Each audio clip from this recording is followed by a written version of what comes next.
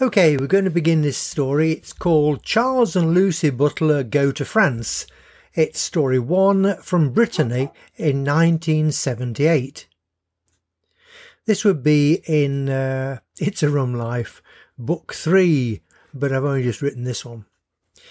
Now, we arrived at Saint-Malo on the northern coast of France after an overnight crossing on Brittany ferries from Portsmouth.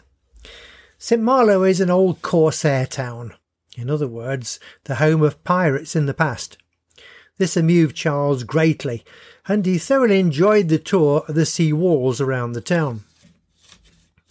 We began making our way across country on a southwesterly direction, aiming for the southern Brittany coast at Carnac, where there is perhaps the largest collection of standing stones in the world. One of the more memorable towns we stayed at en route was Josselin, with its wonderful castle just across the road from our hotel. I mention this because there are photos of Charles and Lucy in that town. We actually spent a whole day exploring Carnac, which is on a peninsula close to the famous Bay of Morbihan.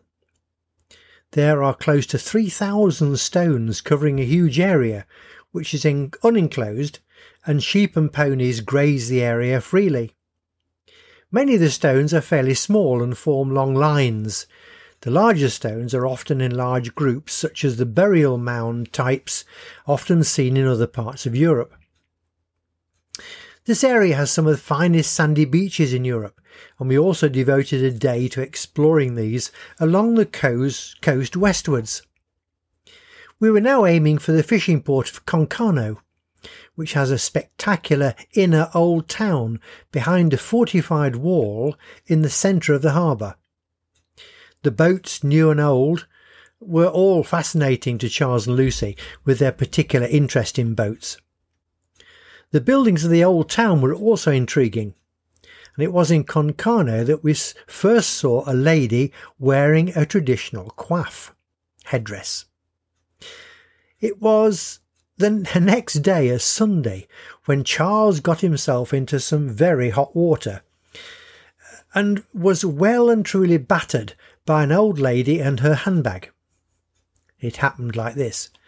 In the south of Brittany, many older customs are still very much part of everyday life. It was a bigoudin coif, or lady's headdress, that caused the problems. These are very tall and made of starched lace. The lady we'd seen in Concarneau was wearing a very smart but not too elaborate coif, and Charles was keen to see something more spectacular. So on the Sunday morning now, and we had begun to make our way steadily back to Caen for our return ferry in a couple of days' time.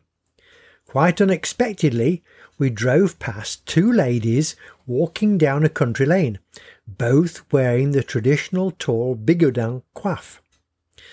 They were also dressed all in black. This is not unusual in the French countryside in the 1970s, but these ladies looked like they were on their way to the local church.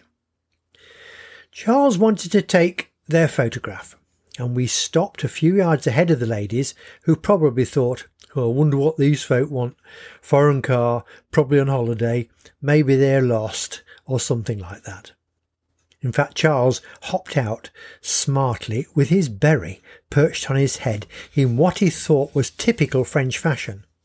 He waved his camera at the ladies and tried to ask them if he could take their photo. Both ladies had probably never heard English spoken to them before, and certainly not by a mad chap with a tricky berry. Before Charles could move out of the way, the larger of the two ladies swung her handbag at him in a wide arc and soundly whacked him on the side of his head, knocking his berry askew. Both ladies also said something which I gather was rather uncomplimentary. Everyone still in the car was in hysterics of laughter, particularly Lucy. Fortunately, I had my camera close at hand, and although missed the actual fracas, I did catch the ladies moving off. Looking at the photo later, I think Charles was very brave, even approaching that larger lady who looked like she could take on Big Daddy the wrestler with one hand tied behind her back and still come out on top. Charles had actually seen his tall lace lady's headdress close up in real life, and also had close contact with the wearer. The return journey was not quite so exciting, although we did go to see some of the Normandy invasion beaches. Omaha Beach was closest to our route, and there were still some permanent reminders of the action that took place there. The holiday finished with our crossing back to the UK from Cong to Portsmouth and the drive back to Boston. Charles took lots of photos, and Lucy was, as always, very patient. That's the end of that little story, brought to you by Cracker Books, written and read by Keith Sanders.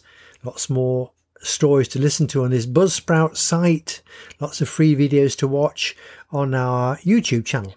Now, there is no shop anymore for our books and anything else that we've created. They used to be on sale, but not anymore. They're free now. And you can see all the details on our new website, www.itsarumlife.com. That's ITSARUMLIFE.com. Thank you for listening.